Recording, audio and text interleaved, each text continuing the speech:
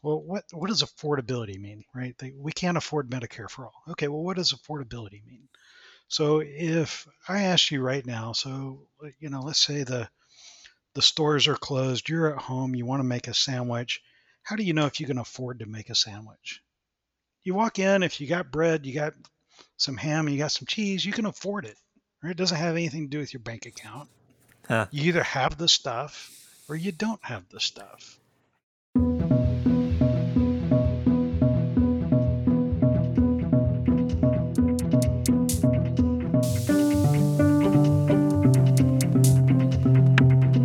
Welcome to Activist MMT, a podcast about nonviolent MMT direct activism, introducing modern monetary theory to the world and conversations about learning MMT together. I'm your host, Jeff Epstein.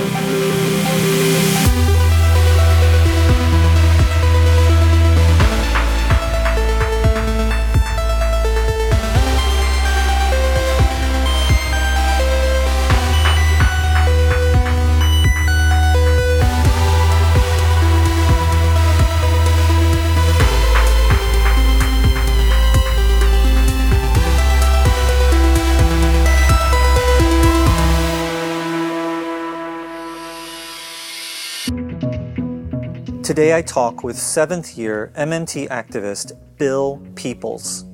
Bill earned a bachelor's degree in mechanical engineering from the University of Texas at Austin. He then opened a retail computer store and managed his business with accounting software. This served as his introduction to double entry accounting, for which he received some extra support from his father, who is a certified public accountant. Bill later worked for a major computer manufacturer using computer programming and data analytics to determine why certain systems fail. All of this is to say, logic comes easily to Bill, and this helped him to very quickly pick up some important concepts underlying modern money theory, or MMT.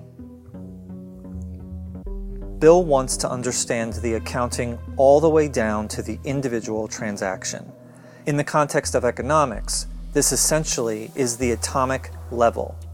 Understanding this level of detail, Bill says, makes the aggregate become more clear. It also turns some of what is commonly portrayed as scary and complicated into something decidedly mundane. An example is how the public is often told that China may dump its debt, and that this is somehow a threat or even potential act of war against the United States.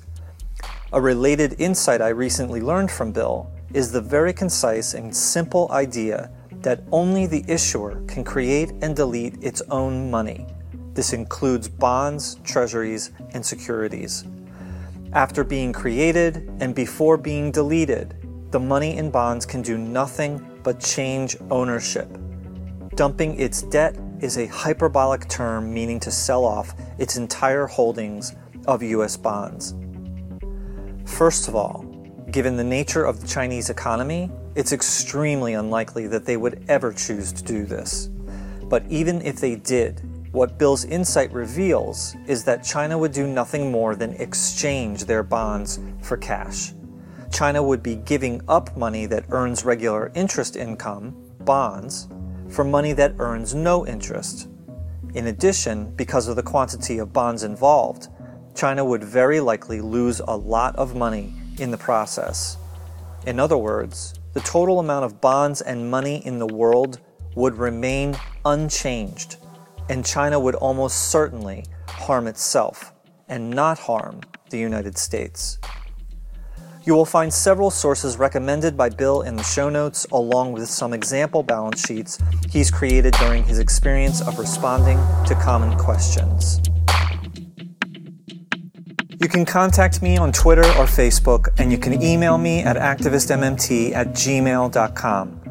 If you're enjoying Activist MMT even a fraction as much as I enjoy creating it, and if you're safe and secure and happen to be lucky enough to have some public deficit kicking around in your pocket, I hope you might consider becoming a monthly patron of Activist MMT. For as little as $1 a month, you'll get exclusive content and updates, several days of early access to every episode, and for some, super early access weeks and sometimes even months in advance. You can start by going to patreon.com/activistmmt. That's Patreon. Whatever you can afford, I would be very grateful. Thank you. And now, on to my conversation with Bill Peoples. So hey, what's going on? Not a lot, man. Not a lot. My wife was concerned that I was meeting with Jeff Epstein. But I told her, it's not. Yeah. It's not Jeff Epstein. So. Yeah. Struggle with that all the time. It's not the first time you've heard that, right? No. It was maybe the third.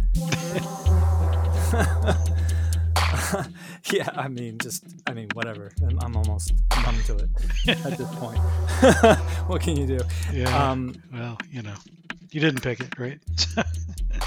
No, at least not after this. Not after all this.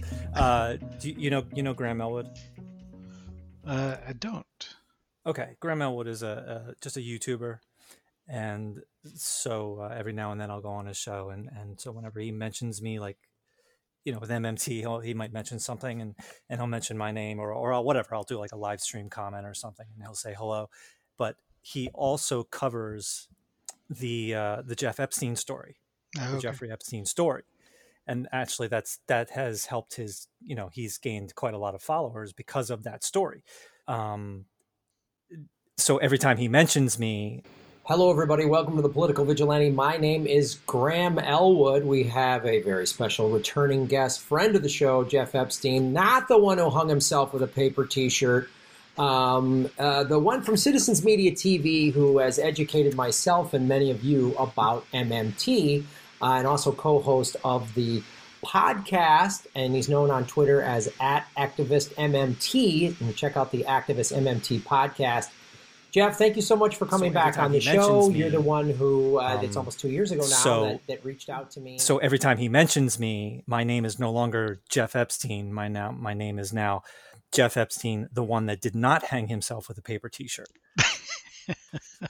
That's a much longer name. Yeah, well, that gets the job done. So whatever works. So anyway, that's fun.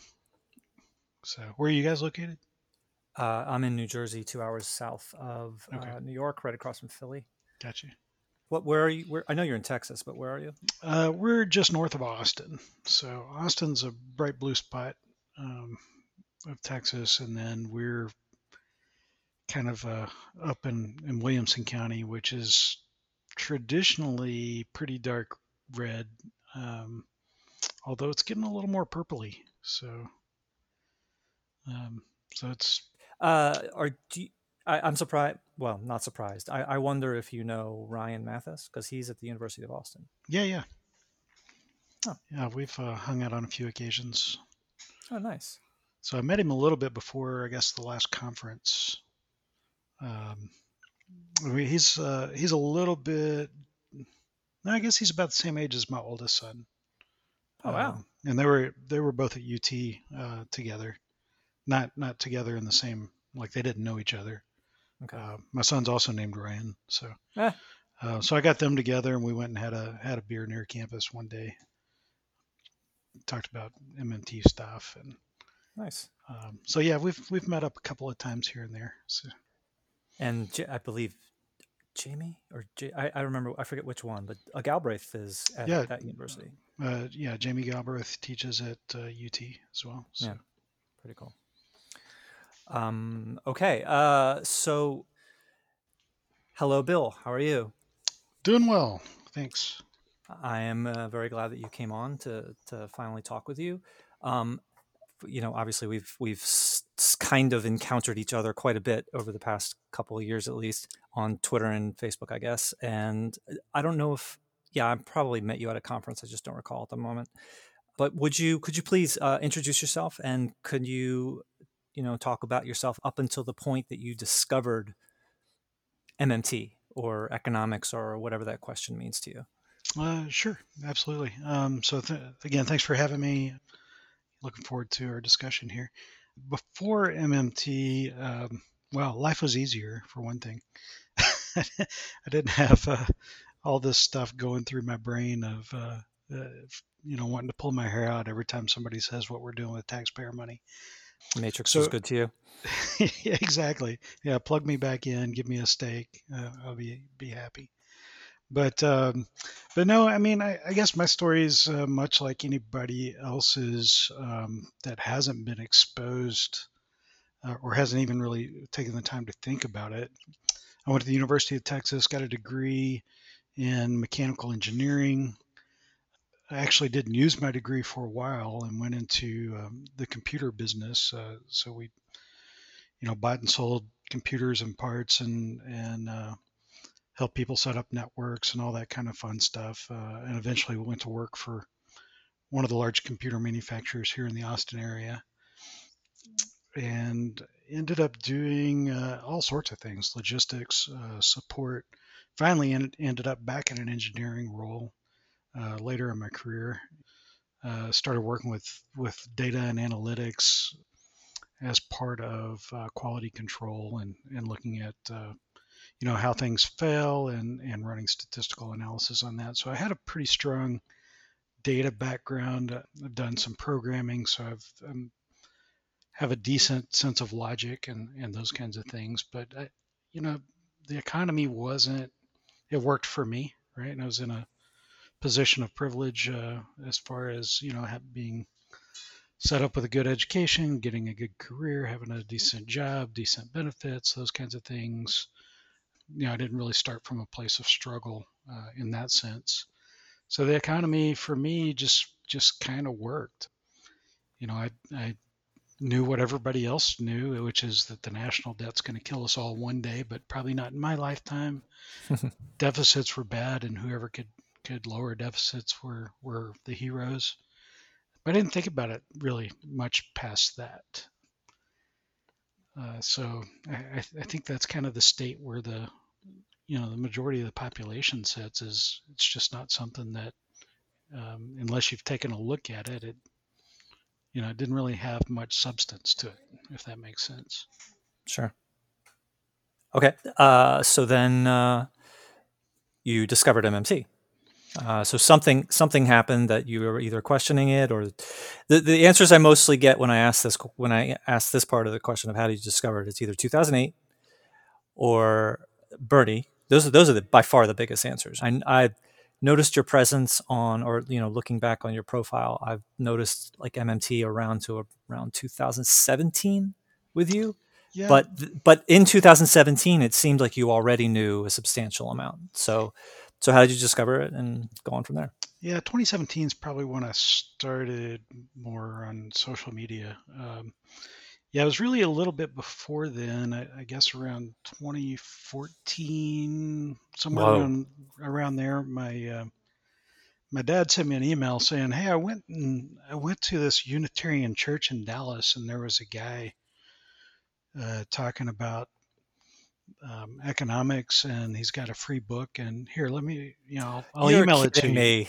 Yeah, no. So my dad went to. He said, I don't know, maybe there was 10 people there at some little church in Dallas, and Mosler was speaking. I think Charles Hayden may have set that up. I don't know if you know. I've seen his name, and I've seen his name on Facebook. Yeah, he recently set up a discussion with Mark Cuban and Pavlina, so I don't know if you saw that, but that was kind of fun. Wow, I know about it. I didn't realize his connection. So yeah, I guess he had discovered it at some point, or discovered Warren at some point, and set that up. I don't know how my dad ended up at that meeting, but piqued his interest. So he emails me this 7 Deadly Innocent Frauds, and I'm like, yeah, that's great, Dad. I'll get to that eventually. I've got more important things to do than think about the economy, but so and then he asked me maybe a month after he sent it to me, "Hey, have you looked at that? Why don't you just read the first one and let me know what you think?" It's like, all right. So to get him off my back, I went and read the first fraud. You mean? Yeah. So I went and read the intro, about who Warren was, and read the first Innocent Fraud. Of course, once I started reading, I couldn't put it down. I ended up just reading the whole thing within a couple of days. But it's only like 69 pages long or something. Yeah, it's not. It's really an easy entry point, and I know there's a lot of material out there now that didn't exist back then, but I still recommend that as a good easy entry point for a lot of people. But so yeah, I read that, and you got me thinking. Right, it kind of all made sense the first time I read it through, and until I slept, and then the next day it's like, well, that's not right. National debt's going to kill us all. Deficits are bad. These are things that we know. We know these 100%. So I ended up reading it again. And so this is around 2014. There's only 2014, probably around the end. He sent it to me as an early Christmas present. So right, okay. Sent me a free book as a Christmas present. Not knowing how much he was going to disturb my status quo. But so yeah, somewhere around there, so I've read it, and I had a couple of friends that we'd go out and have beers a couple times a month or something. So I said, hey, why don't you guys read this? Next time we meet, let's discuss. And of course they didn't get it at first, and so we had to forced me to kind of talk through it, because now I've read it twice, right? So I'm the expert. So it's like teaching. It's like you learn piano for a week, and you're like an expert to second graders. Yeah, exactly. Right. It's that kind of thing. So we started talking through it, and they asked me all the same questions that people still ask me, which now I have answers for. But back then we just, well, let's look. What does it say in the book? So we kind of had to piece it together and make sense of it. I didn't have, all the support that's available now, or at least I didn't know if I had any support. I had made a Twitter account before then, but I think I'd sent one tweet before discovering MMT. Really, one tweet pre-MMT? Well, so when Twitter was new, people were grabbing usernames, and I thought, well, Twitter might be something that's cool one day that I want to do. So I went and grabbed a username. So my username at TXEX, Texas X. It's nice. It's only 4 characters long. I wouldn't be able to, if I'd waited, I might not have been able to get that. What does Texas X stand for? TXEX.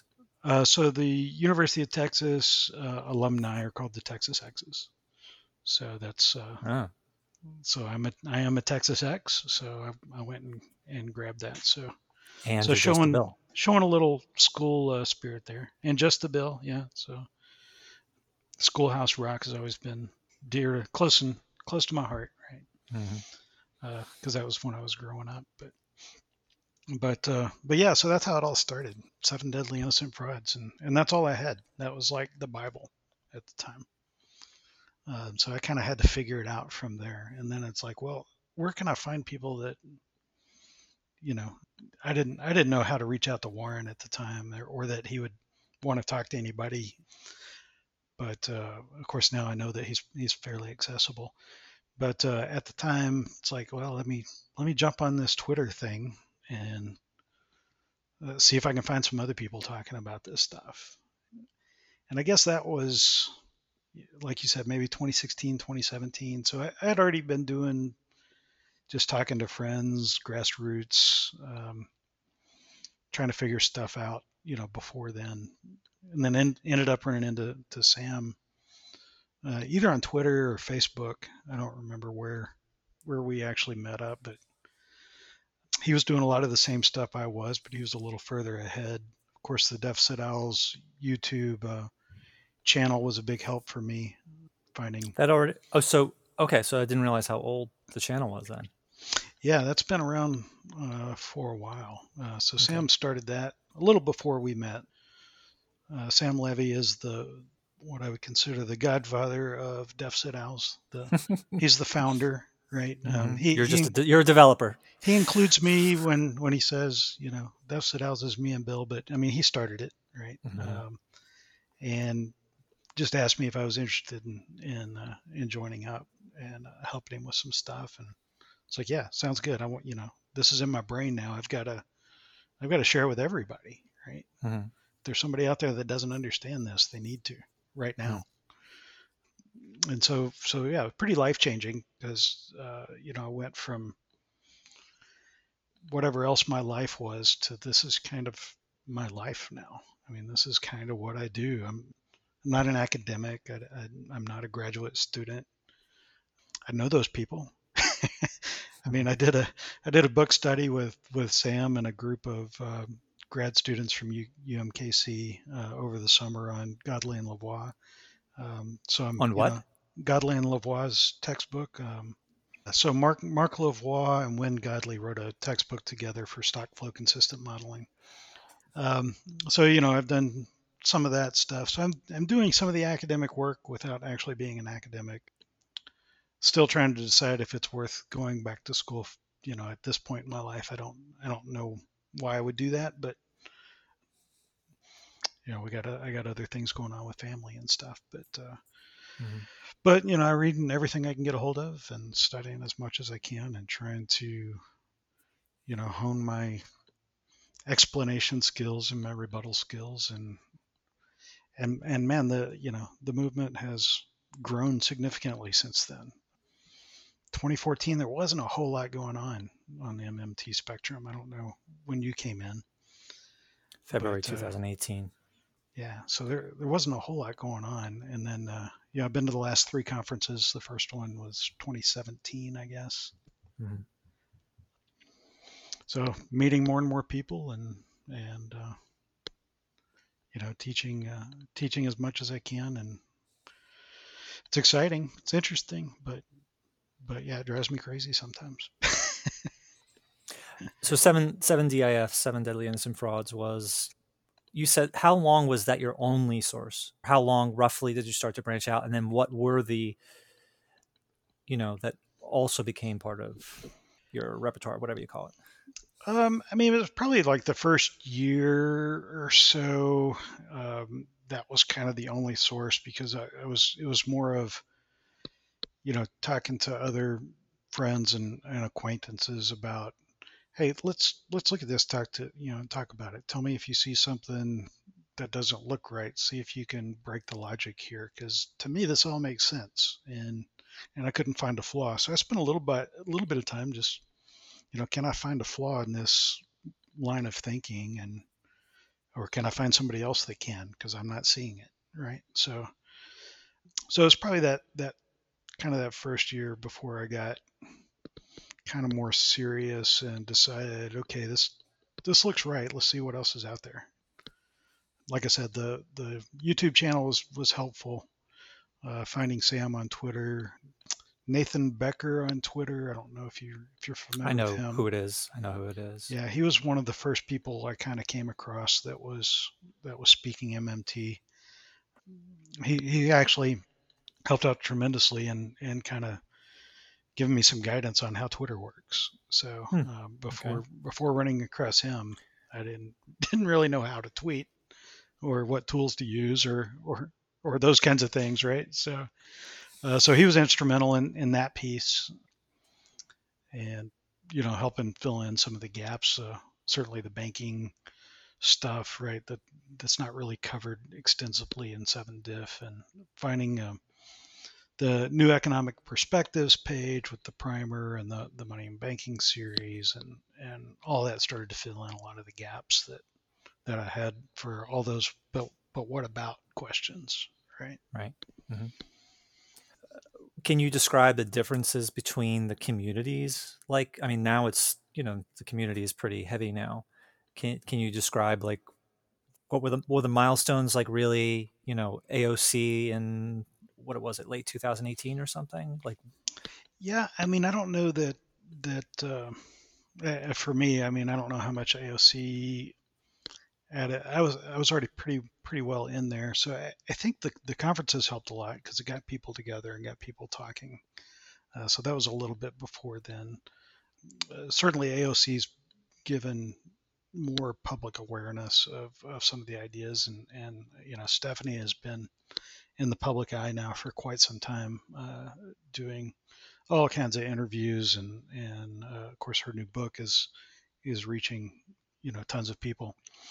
But yeah, I mean, in the beginning there was just kind of a handful of us that seems like we would get together and talk about stuff. Sam was part of that. Like I said, Nathan, and I ran across Grumbine at some point, and we started talking back then, kind of before Real Progressives was a thing. It was more of a Facebook page, and then we had some weird splits of uh, these investment guys wanting to change what MMT was for their own purposes, and so I've definitely seen some ebbs and flows as far as that community, but in general, it's just I don't know, maybe it's 100x what it was then. It's it seems huge, and I don't know if it was already there, and I just keep getting more exposure to it as I meet people from around the world that are doing similar work. But Okay. So I'm curious, actually, let me just jump ahead sort of to the end here. What are there particular things that you're trying to get your head around now that you still don't know and you're pursuing? well, I mean, I'm always looking for more detail, right? So again, I'm a mechanical engineer by degree, data analytics person by career. So for me, understanding things all the way down to the transaction level is, I think, useful as opposed to just looking at the aggregates. So if you know what's going on with an individual transaction, then the aggregates start to make more sense. And this goes to a Twitter debate I was having with somebody today, right? So Mm. you've heard that government spending creates money, right? So that's a pretty common thing that you'll hear in the MMT community. Government spending creates money. But what does that mean, right? So if we go down to the individual transaction level, so the government sends me a check for Social Security. Well, I'm not Social Security age yet, but sends Warren a check for Social Security, let's say. um, what happens, right? What are all the steps involved in that? So I guess they wouldn't send him a check; it'd be a direct deposit. So the Federal Reserve credits his bank's reserve account, his bank credits his checking account, and then what does that change in the economy? Well, M2 has been adjusted up by exactly that amount. So M2 was something, and now it's something plus Warren's Social Security check, right? So that's what's happening at the individual transaction level. So when we say government spending creates money, well, we have to kind of define what those terms mean.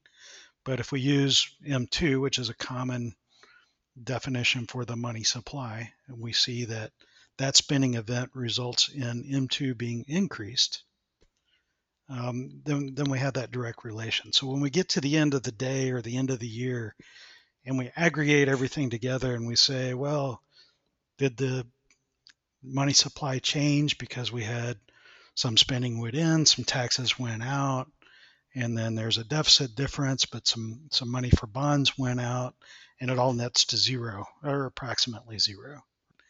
So nothing really happened, right? That's where a lot of people start at that aggregate level. But every transaction matters, right? You need to understand that. So the the payment doesn't happen at the same time that the taxes are taken out. The bond is sold at a different time than the payment and the taxes, right? So those are all individual transactions with individual effects. And so for me, I like to understand, that complexity, that level of detail, even down to how the general ledger is affected on the banking side, right? That's what I'm working on now. I've got a couple of banking contacts where we're going through. Okay, so when you create this mortgage, what accounts are affected at the general ledger level? What gets credited? What gets debited? How does the float work? Whose account changes at what time? What's the timing of all that? How many different transactions are involved, right? So that's the detail I'm trying to get down to, just mostly because I'm curious. I'm an engineer. I like to know how things work. Okay, so two questions. Number one, when did accounting come into your awareness? And number two, can you give an overview of the M1, M2, and so on. I actually have only a very vague understanding of that. To some degree. So accounting. My dad's a CPA. Yeah, my dad is So, I am a former computer programmer, professional computer programmer, and my dad is a CPA. well, there you go. See. So I'm familiar with accounting. I used to, he would show me some stuff. He taught me some basics back, when I was living there. And like I said, I didn't really talk about what happened, the reason I didn't use my engineering degree at first, and to a great extent. But again, I went into the computer business, which meant I was self-employed and ran a business, and therefore I had to figure out how QuickBooks worked and manage all of our accounting for the businesses. So I got pretty familiar with accounting early on, just as far as how it works. And early on in your MMT or early on in your life? No, in my life, right? So right out of college, I'm running a business, right? So I had to. Okay. Actually, while I was still in college, I was running a business, and that was a decision point where it's, I started grad school and I opened a computer store. And those two things did not go together very well from a time commitment. So I ended up taking the business route and left the graduate degree behind. And for better or for worse, it's what got me where I am now. So don't know if it would have been better the other way, but this, that was the decision at the time. Okay. But accounting's always been part of that. It all makes sense to me. So you discovered MMT, but I would think that you did 7DIF. I don't recall bringing up. It's been quite a while since I've read it, but I don't recall that bringing up accounting. So when did accounting, as far as it applies to MMT, come into your awareness? I mean, 7DIF kind of talks about it at the macro level, sort of. But yeah, so I guess when I really got into the accounting piece was more recently. It wasn't right at the beginning. But as far as, I want to have answers to these questions is, how does government spending add to the money supply, or how do taxes remove money? So I started looking at, I guess when I went through the new economic perspectives page, the money and banking series, started looking at the balance sheets, relations, how the balance sheets work. Started creating my own balance sheets for examples for people. So when I'm teaching somebody what those effects look like, I have something to show them. You may have seen some of those out in the wild, in fact, but they're pretty simple. But for me, looking at the dollar as an asset on one side and an obligation on the other side, much like looking at the theater ticket as an asset on one side and obligation on the other side, how those get issued, how they get redeemed.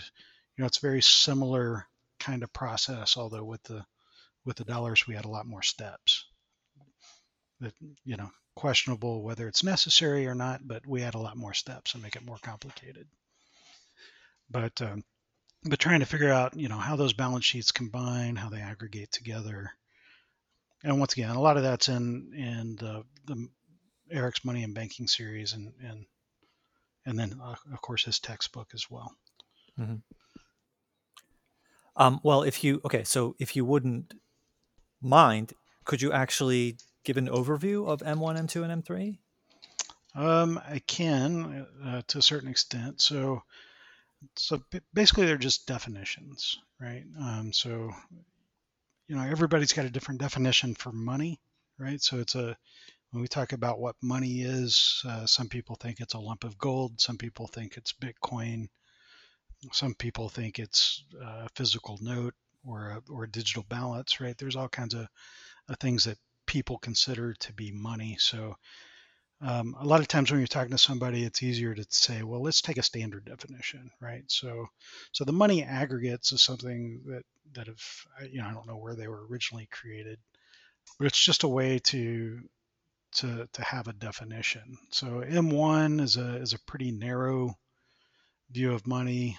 It's basically, if I get this right, notes and coins out in the wild, as well as uh, basically checking accounts, right? So it's the most liquid form of the money supply. Oh, M2 physical gets, money in checking accounts is M1. yeah, pretty much. I mean, I think traveler's checks may be included in there if anybody uses traveler's checks anymore. But the most Um, liquid form. That but actually really helps to hear that. but yeah, so that's a pretty narrow definition of money. So when we say, well, what is money? Well, I can tell you what M1 is, right? Now I have a different definition of money in a broader sense, but and we can get to that in a second.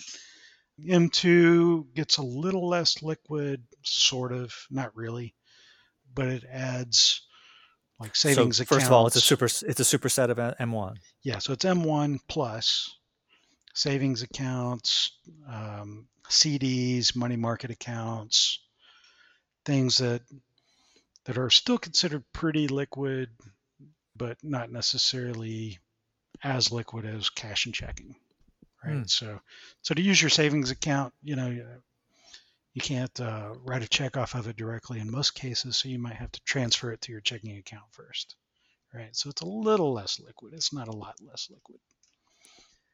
And then you get into, and note that these don't include reserve balances, right? So these are deposit balances. So this is money as what is seen by the broader economy. So it's not what's seen on the backside. So the treasury account's not included in there. Bank Private reserve sector, balances aren't non-government included. sector. Well, so even the banking sector, so not the reserve side of the banks, right? Just the retail side of the banks. Okay. Because you'd be counting, some of that money twice if you included, right? So if we go back to Warren's Social Security check, the reserve balance goes up and the deposit goes up. Well, I don't want to count that twice, right? Okay. So we're going to pick deposits instead of reserves. It's already. I mean, please go on, but it's already very helpful to think of this as M1. M1 is the most liquid. M2 is that plus a little less liquid, like liquidity. Thinking of what are the money aggregates are called? Yeah. Thinking of it in terms of basically a hierarchy of liquidity. That's very helpful to hear that. Yeah, and then you get into monetary base, which is on the other side of the system. So that would be like your reserve balances. So that's different than what your deposits are, right? Because deposits also include whatever's created by loans on the banking side. Okay. Right. So I'm sure you're familiar with the loans create deposits piece, right? Yes. So I borrow $100 on a signature loan. My bank balance goes up by $100, but the reserve balance doesn't. So the only thing offsetting that is my promise to pay that back. Bank loans don't affect their reserves until that money is transferred or is involved in a transaction with another bank. I believe that's the case. Right. So, well, actually, okay, answer that. But actually, let me. The M3 is a superset of M2 and M1. I don't think M3 is really used much anymore. I don't remember what all it adds. In UK, I think they use M4, which may be similar to M2. So I'm not an expert in this by any means. Okay, but just M1 and M2 is a really good start for that. And again, that gives you some common ground if you're talking to somebody about, how does government spending affect the money supply? Well, what do you how do you want to define that? Well, let's use M2 because that's something that's defined for us, right? We don't have to each have our own definition of that. Okay. So bank loans create deposits, but they do not affect reserves unless and until that money is somehow involved in a transaction with another bank. And right. I believe that's correct. So they don't affect reserves in aggregate, right? So if the banking system loans, $1 billion today, there's $1 billion in new deposits, but the reserve balances in aggregate don't change. What other way is there to view the reserves? Like, what's the Yeah, right. So if we go down to an individual bank, so if I go take a, once again, if I take a signature loan from my credit union, I'll have a $100 liability for the loan and I'll get a $100 deposit in my checking account. Their reserves don't change, right? Because that's all happens within the bank. right? If I get an auto loan, for example, and the dealership also banks at my bank, then when they make that payment, that doesn't affect their reserves because it's Right. all internal to the bank. Right. But now, if they bank at a different bank, then just like all other settlement, so if I write a check for anything, if that check is going to the holder, an account holder at a different bank, then the settlement process is going to transfer the balances to wherever bank it needs to go to. And it goes through the reserves, the Correct. reserve system. Right. So I believe it is correct to say that a loan created by a bank does not affect their reserves unless and until it is involved with a transaction with another bank. Correct. Okay, good. Just to have complete understanding of what you were saying, what is well, two questions. What is a signature loan? I assume it's like some kind of brand name or something. I mean, it's just a generic term. So some loans you have to put down collateral. So if you get a car loan, normally the bank holds a lien on the title. If you get a house loan, the bank holds a lien on the mortgage on the property itself as part of the mortgage. So a signature loan is just like, I'm giving them my signature as collateral. It says I promise to pay this, right? There's nothing behind, nothing for them to repossess. It's just that they think I'm a good credit risk, so they're going to loan me some money just on my word alone. Okay. And then you said credit union. Credit union. How is a credit union different than a bank in all of these respects? Because really, bank is what's always brought up. Credit union is really never brought up in these. Yeah, I mean, from this discussion, for all intents and purposes, it's the same. A credit union is the ownership is based on its members, and so you have a membership in the bank equal to your deposits, basically. So it's more of a rather it's than owned. It's owned by the customers. Yeah, effectively. it's almost like a bank co-op. You kind of think of it that way. And I don't know if you can answer this, but I know that credit unions are not backed by FDIC. That's not necessarily true. So if they're FDIC members, they have the same protection as any other bank. They're basically just a bank, right? Oh, I thought by definition, I didn't realize that it was a co-op until you just said that, but I thought by definition that a credit union was not backed by FDIC. No, they are. At least mine is. I think they can opt out of the Federal Reserve. They don't necessarily have to be a member bank, but why would you? I mean, I thought thinking of credit union, and it's like, why would you choose to not? I wonder what is the decision in not being backed by FDIC. What would be the benefit of that? I guess that's true for any bank. I mean, Warren would be a better person to talk about this since he used to own a bank. But yeah, I think the option is if you want to be a Federal Reserve member, you put up your money, which is buys your shares of the Federal Reserve, right? Federal Reserve System, which you then get some amount of dividend on those shares, which leads people down the road of the Fed being a private thing because private entities have shares, but it doesn't work quite the same way as shares in a company. But anyway, that's a whole different discussion. Yeah, no. It's just I was surprised to hear you say credit union when almost 100% of the time in MMT discussions you hear banks. Yeah, just it's another word for bank. Just okay. Just treat it as a bank. Yeah, fair enough. You said something. I'm just going to ask something specific that I saw you mention recently, and I thought it was insightful, and I'm sure you'll remember me, acknowledging this on Facebook. Someone was asking, I think it was something like, what if China dumps our debt? And I don't remember the exact context, but the way that you answered was government creates money, government destroys that same money. Whatever happens between those 2 points all that we're talking about is changing of ownership of that same money. Right. It's a very concise way of saying it. That covers a lot of topics. That covers China.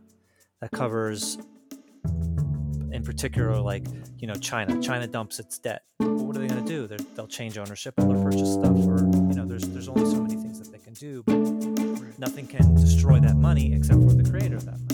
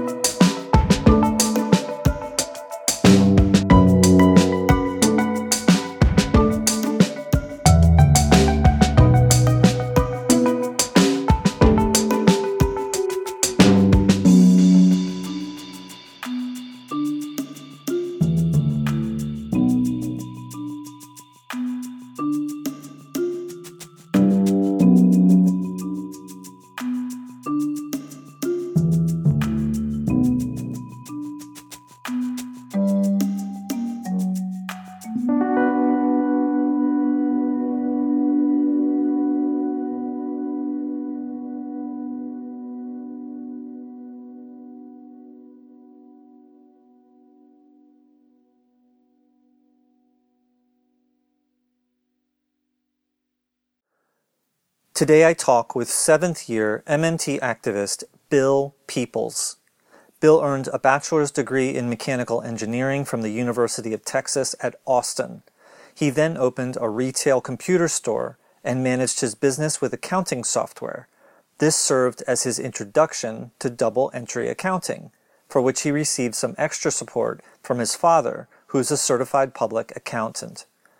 Bill later worked for a major computer manufacturer using computer programming and data analytics to determine why certain systems fail.